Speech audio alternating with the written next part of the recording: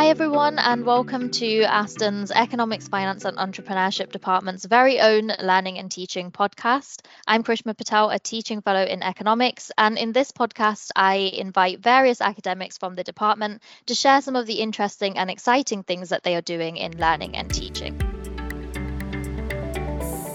So today we have with us Dr. Robert Riegler, a senior teaching fellow within the Department of Economics, Finance and Entrepreneurship here at Aston. Welcome, Robert.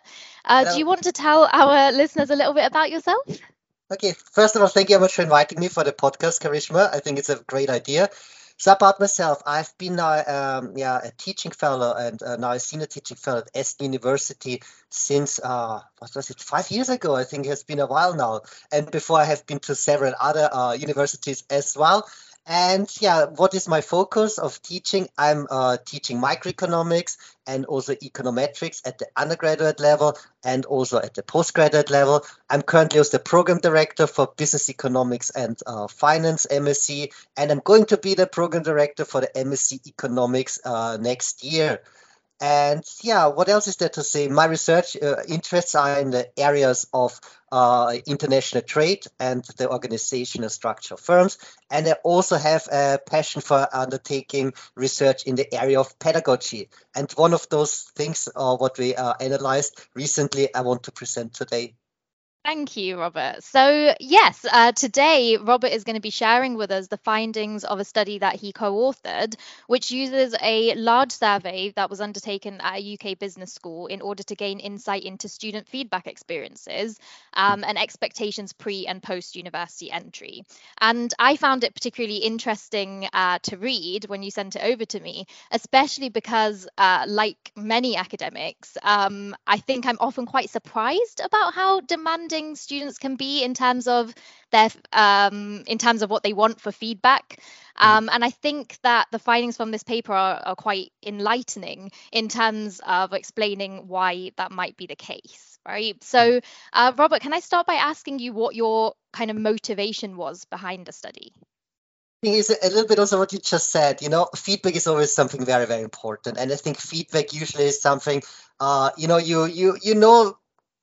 There's a little bit of a conflict between lecturers and students. Lecturers think we often give a lot of feedback. Students say they want to have more feedback, and there seems to be a little bit a miscommunication between what we think is feedback and what students think is feedback. And when I started my career many, many years ago, and one thing I realized is that in the economics department, that even though the teaching overall score was very high, there was one area where the surveys always showed that students were relatively dissatisfied, and this was always the part of feedback. And it's not just when we had module evaluation, it's also then expressed in the National Student Survey. The studies were final years the university experience, and we could see that, usually the satisfaction score is usually quite high overall with the programs. But if you look at feedback, there's always quite a gap. It's lacking behind the other measures of the National Student Survey. And for example, when we wrote the study, I think the overall satisfaction score of all courses was 82%, but when we look at feedback, it was around 10% lower. And it's not just at the first university where I worked for. When I moved on to a different university, all the university appear to have the same problem, that feedback is kind of lagging behind the other measures. Now, why is it a problem? Because we thought feedback, basically most of it is giving students feedback so they can improve. Ideally, we wanted students, independent learners, after 3-4 years of degree, they should be able to go out in the big world and act on feedback and to improve the way they act. But it seems that is an issue. And this is, of course, then a very, very big problem, because acting on feedback is such an important skill. It's also improving employability and so on. So this is something that we have to look into it a bit more. There are quite a lot of articles out there who look at, what you can do to improve the feedback, but there was not a lot about explaining why is there such a big difference? Why are students often not happy with the feedback they receive? I personally, honestly, when I look through the last couple of years, my impression is actually that we increase the amount of feedback we provide. I don't know what you think, Karishma, but there's so many different things now we use. I don't know, because online marking, you can provide more feedback than you could ever do on a on a sheet of paper in the good old days with the exam scripts. Or also the number of office hours. I think now a lot of universities have 3 or 4 hours of office hours where students can get feedback from the lecturers, verbal face-to-face feedback. But it still seems it doesn't have a big impact on the NSS score. It still seems that feedback is lagging behind. And this is where we wanted to focus a bit more. What is the reason for it? And the idea what we wanted to look at is we wanted to check out what are students' experiences from school? How did things work there? And are the experiences then directly projected at the university level? So let's say, I use this to do in school. I get this amount of feedback in school. Expect exactly the same amount of feedback at university. And basically, this was the idea to see whether there's a link or not. Yeah, that's great. And I completely agree. I think from our perspective, I feel like we are doing quite a lot now, as you said, for feedback. And there's so many different ways that we're able to give that because of, the different technology that we have now as well.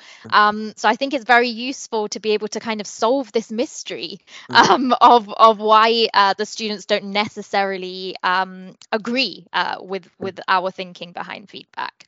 So I guess you could kind of outline a little bit about your methodology, quite Okay.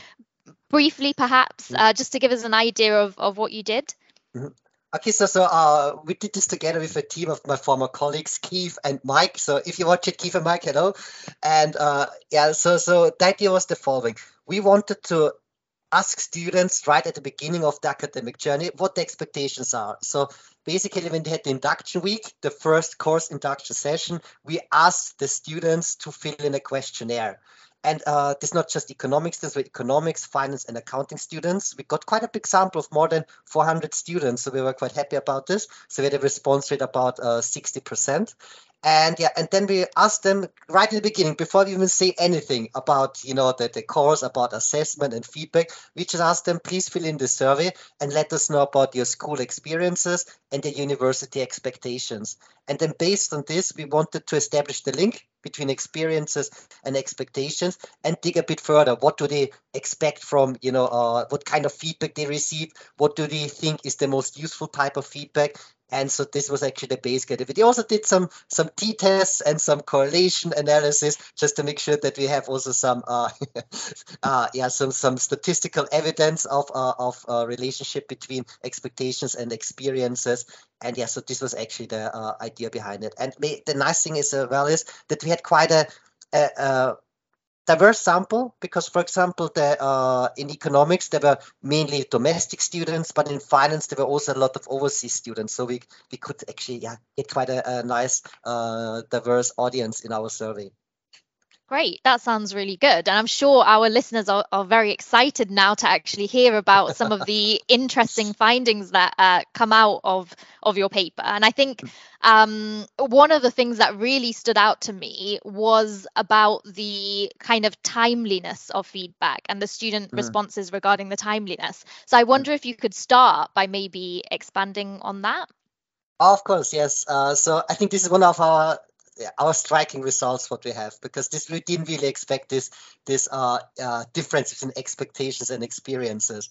So we asked our students, what is the turnaround time on of feedback on written piece of coursework? Okay, so it's we would assume summative assessment. Students submit the written coursework. When do they receive the mark and the feedback back from the teachers?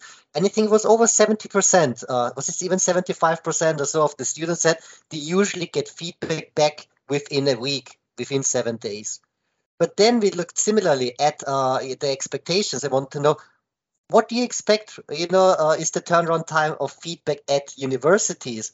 And even more students, even it was around 80% of students, expected the same. They expected that the feedback will be turned around within 7 working days, or even 7 days. I don't even think we stated working days. And you can see that's unfortunately completely how can I say, it's very unrealistic because, you know, when you teach big classes with often 200 or 300, 400 students, and if you only have one lecturer or even, let's say, one or two teaching assistants, you can see this kind of idea that you get feedback within 7 days. It's just not very, very realistic.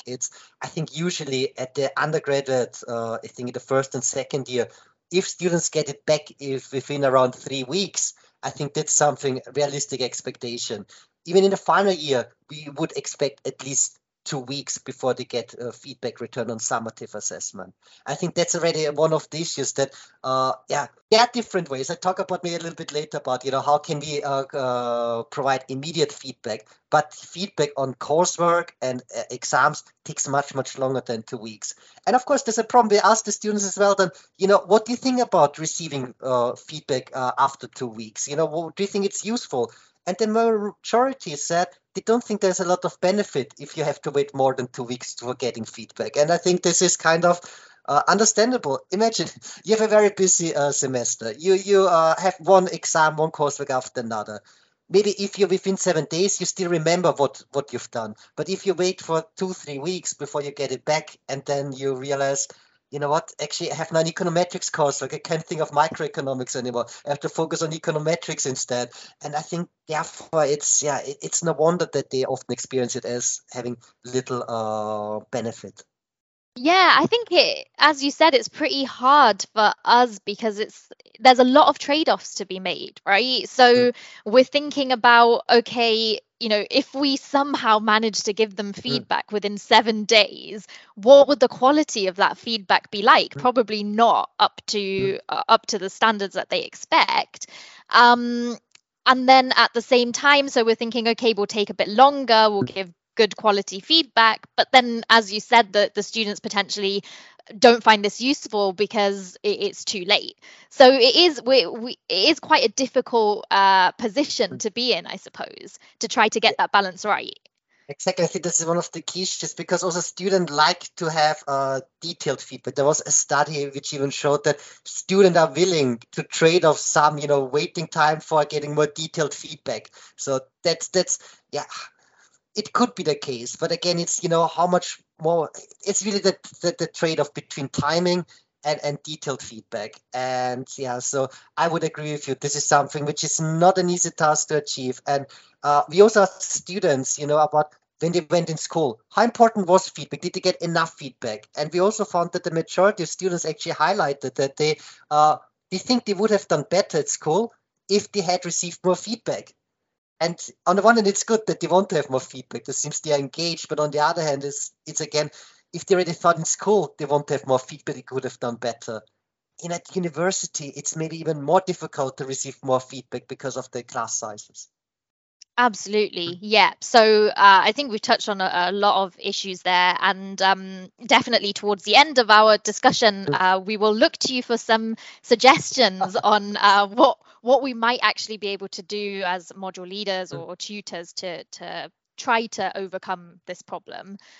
One of the other things that stood out to me about your study was on feedback in regards to draft.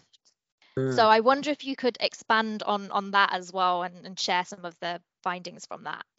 I think a lot of students received comments on drafts at school. So it seems that they have a draft option. They submit coursework, they get feedback on the draft, and then based on the draft, they can submit a related work, and then they know how to improve.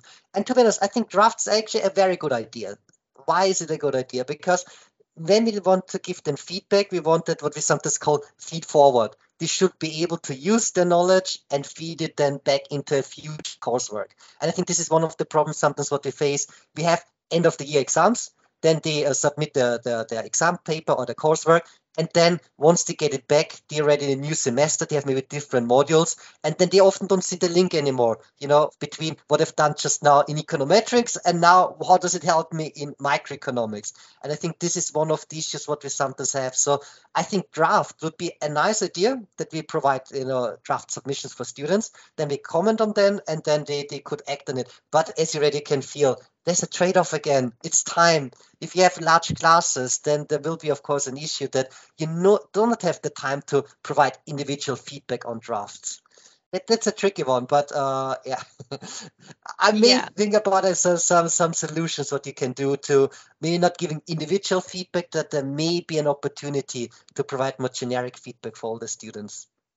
Yeah, yeah, definitely. I mean, I think a lot of us must have seen this. I even see it with Mm, my final years, to be fair, that they very much want me to have a look at drafts of their essays.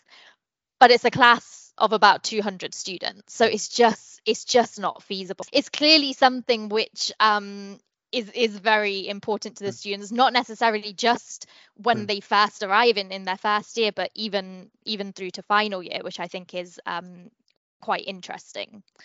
No, because I think that's one of the things as well, that a lot of students, especially final year students, I think they're often under pressure. They have to perform well because, waiting with the overall degree classification. So the final year is really, really important.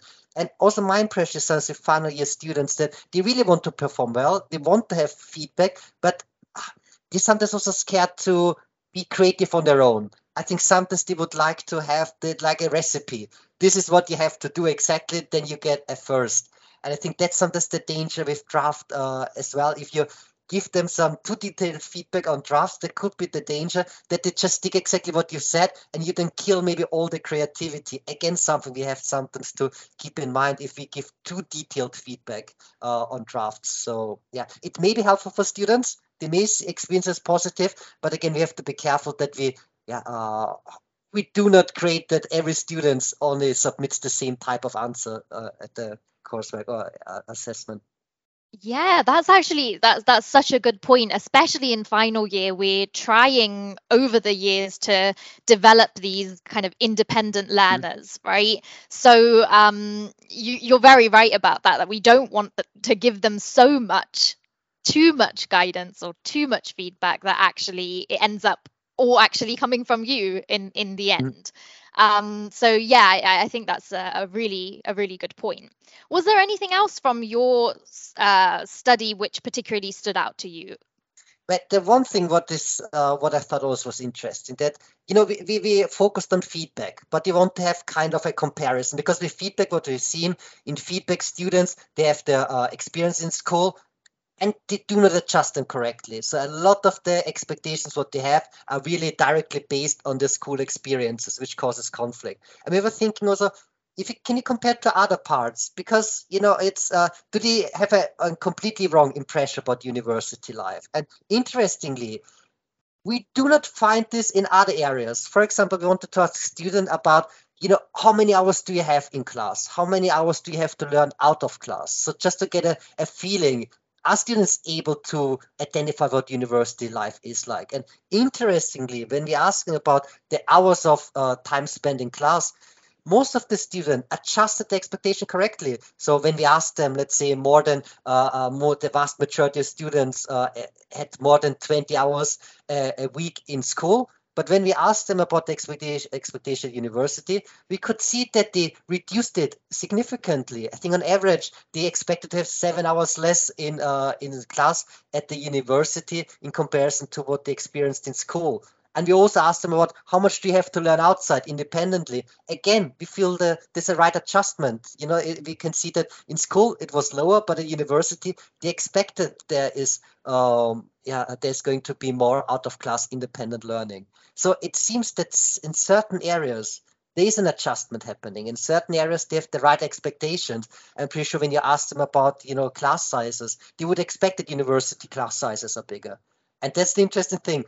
We do not find the same adjustment for feedback. We only find it for general environment. And we had a talk with my co-authors and myself about it. And we were thinking, is it maybe we talk at open days more about those kind of university life, that we do not mention things like, what is the feedback what you get, that we say, oh, look, you have less in class, you have more flexibility, you're going to learn to be an independent learner. We highlight these kind of things, but maybe do not highlight enough at the beginning of the academic journey about the feedback what they're going to receive.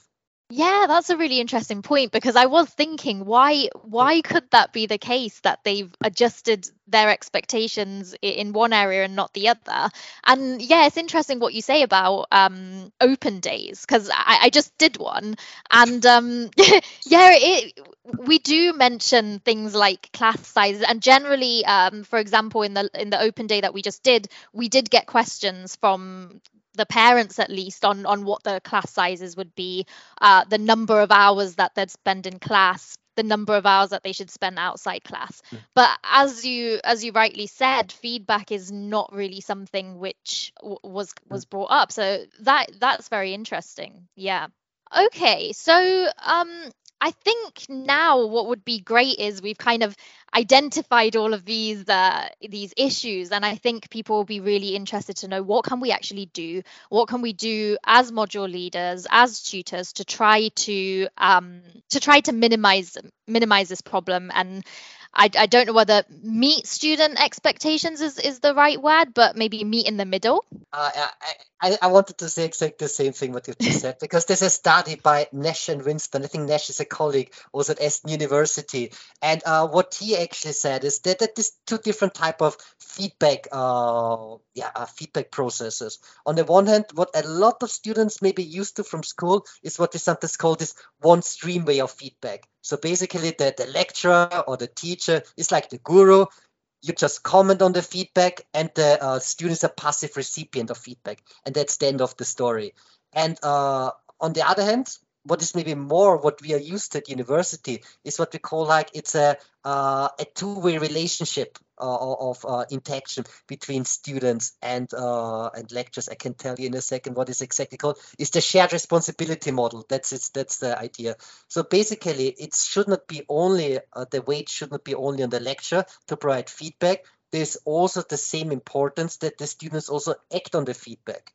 And why this is so important? In the same study, both of them did a survey, also Winston and Nash, they did a survey to ask about students and lecturers' feedback experiences, how you can make it better, the feedback. And what they actually found is that if you ask the students, the vast majority of the students made comments about what lecturers can do better so that the feedback improves. But if you ask the lecturers, guess what? Guess what they said? Whose fault is it that feedback is not well received?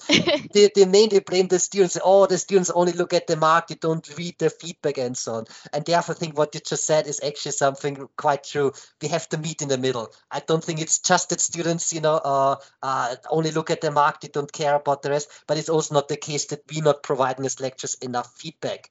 And I think this idea of the shared responsibility is actually a very good one, because here's the idea that you put some of the burden also on students. You provide the feedback, but you expect students to act on the feedback so that students really engage with it. Okay, so that they maybe you give them some ideas, but you say, oh, but if you want to have more, you have to come to my office hours, so that students come then with it and ask them questions about this. So you encourage them to act on it, not just receiving it, reading it, and that's the end of the story.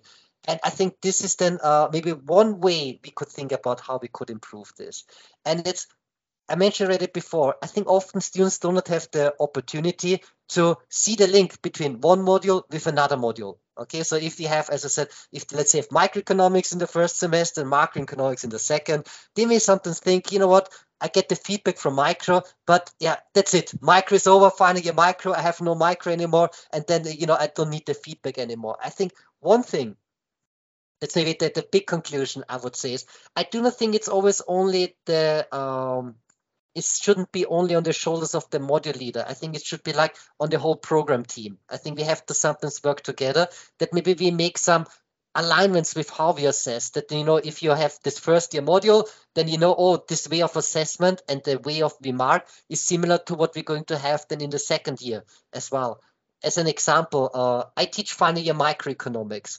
And what I'm going to use for my assessment is something like the knowledge application communication framework. So students have a 24-hour takeaway exam. They have to write 3 essay answers, and they're going to be marked against this knowledge application communication marking criteria. And my colleague who teaches macroeconomics in the second semester uses exactly the same framework. So even though micro and macro are the cats and dogs, they're different, but we still want to use a similar framework because there are a lot of things that are common. It's like you have the evidence knowledge, you have to be able to apply the theory, and you have to be able to communicate well. And so basically what they learn in my microeconomics module, they can then really apply also for macroeconomics. And we did this already now for 2 years, and we usually haven't had this, but I have students coming after the exam, coming to me and asking for feedback so that they can improve, for macroeconomics. So you can see there's this kind of engagement that students started to, act on the feedback, want to have more feedback because they can see there's a direct effect on this final semester at university. Okay, so I think this is something at the program level. And Yeah, I think those are all really interesting ideas. And so, for example, the first one you said was about kind of giving the students the opportunity to have a conversation with you. So it's not just a case of you writing feedback on their work and then, well, that's it. That's the end of the communication. And it was a suggestion which I was given to have kind of office hours after giving feedback to students so that we could have a conversation. And I actually mentioned it to at least one of my students when they asked me what kind of feedback would I get for my essay that is due in. And when I said that I'm going to have some office hours or drop-in sessions and we can discuss the feedback, they were so happy to hear that, because linking in with what you said later on in your discussion was that actually they thought it would be useful for their other modules. And I think that's really interesting, because I think sometimes we tend to think about feed forward in terms of one assessment within our own module feed forwarding into another assessment within our own module.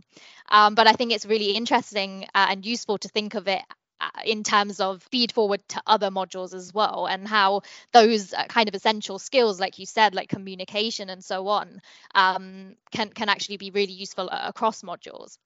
So that's really useful.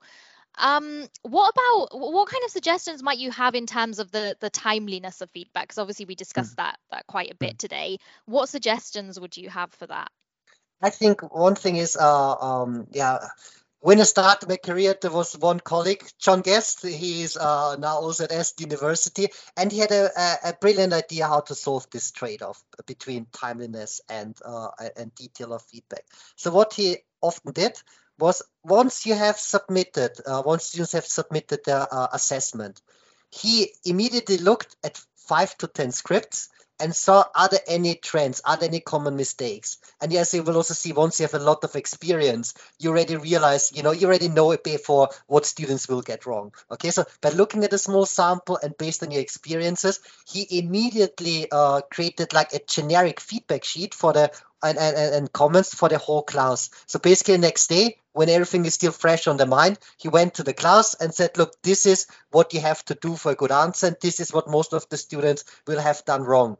And even though it's very general, it's not individualized, because usually students prefer individualized feedback.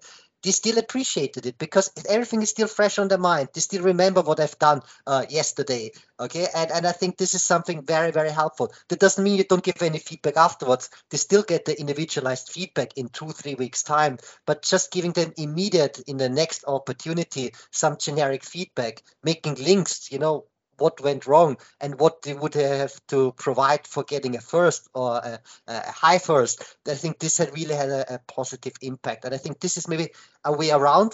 And it's also with work-wise, the workload is even not as high than maybe marking 200 essays in a week's time and providing detailed feedback. So yeah. True. Yeah. John also passed this wisdom to me, and I love the idea. I think it makes so much sense and is definitely useful to the students for getting that instant feedback. And it just means that you potentially then have more time, don't you? So that when you are marking the individual students' work and providing feedback for them, you don't necessarily have to put those generic comments maybe about referencing or those general things that come up across the board. Instead, you can really focus your time on giving those very individualized bits of feedback on their actual work. So yeah, I think people will find that really useful. Thank you. Any other kind of suggestions that come out of what you found? One thing I also want to highlight, because it also makes a link to what I said just before, maybe we should also be careful what we're going to tell students in the induction week, because it seems it's kind of strange, because we think we provide a lot of feedback, but NSS is something done at the end of the student's journey, of the at the end of their degree, and it seems that we do not really improve their perception of feedback, and that's actually very, very interesting to think about it. Why doesn't it improve? We do so many things. Shouldn't they get used to the way of feedback they receive? And again, there were a discussion what we had amongst us, and yeah, it could be the case that because you have some expectation or experiences from school, you have a definition what you think is good feedback. And then maybe once you come to university and the expectation is not met because it's not individualized, it's not verbal, it's not, a timely and so on, that maybe they just think, oh my God, I just get bad feedback. And then maybe because they do not change the adjustment, what they perceive as good feedback, it maybe feeds through all the different years. And then they come to the final year and then they think, like, I never received the same feedback what I had in school. Actually, I don't think they are very good at providing feedback. And maybe I'm sure a lot of people have already tried it, but I think it's still worth to do this. Is in the induction week or at the beginning, not just only talking about the student life, but maybe also making reference about what kind of feedback they're going to get, setting the expectations right about summative assessment feedback. So if you have summative assessment, it will take often 2-3 weeks before you get it. But on the other hand, we should maybe also highlight that it's not the only way to get feedback. There's so many other different outlets. Going to seminars, getting feedback, trying to answer a question and getting then immediate feedback whether you did it correctly or incorrectly. You can come to the office hours. You can maybe just having formal chats after the lecture. You know how many students come after the lecture and ask, oh, can you explain this to me? I didn't understand why we shift the curve to the right. And then, this is kind of thing, this is all feedback. This is, even though it's not on a summative assessment, and I think we kind of should maybe highlight that it's an important thing. It's something of relevance to get this little, even though if it's not on a summative assessment, it's still very, very important to improve the performance. Yeah, I completely agree with that. And I think that's a really good point. It's about managing expectations. If we don't at the start actually tell students what to expect, how are they going to know? And also, kind of, we can't expect students, I guess, to already have this idea of the importance of feedback from other kind of methods. So for example, from seminars, as you said, from other activities, we can't expect them to by themselves realize how important that is. We should, as you said, highlight it to them, tell them, okay, in the seminars, we've designed these activities so that it will help to support your assessment, so that it gives you feedback opportunities. And I think if we really make that clear to them, that can really help. Also, this idea of continuous assessment, I know, including yourself, a lot of us are doing continuous assessment, and potentially highlighting this to the students. That is one thing we did do in the open day. We mentioned continuous assessment. So we talked about the MyLab quizzes, and we explained why they're so important and why students actually like them, because it means they can get this kind of instant form of feedback. And from our perspective, we don't have to do too much in terms of that as well. So it's almost a win-win, right? Exactly. I think this continuous assessment and online quizzes, that's very good. I think sometimes technology can really help. And I think students, I think it's good because it's immediate feedback, and hopefully students also appreciate this, which I think most of them do. Yeah. So I guess the big lesson from this is about managing expectations and giving students opportunities and making them aware of the opportunities. Is that right?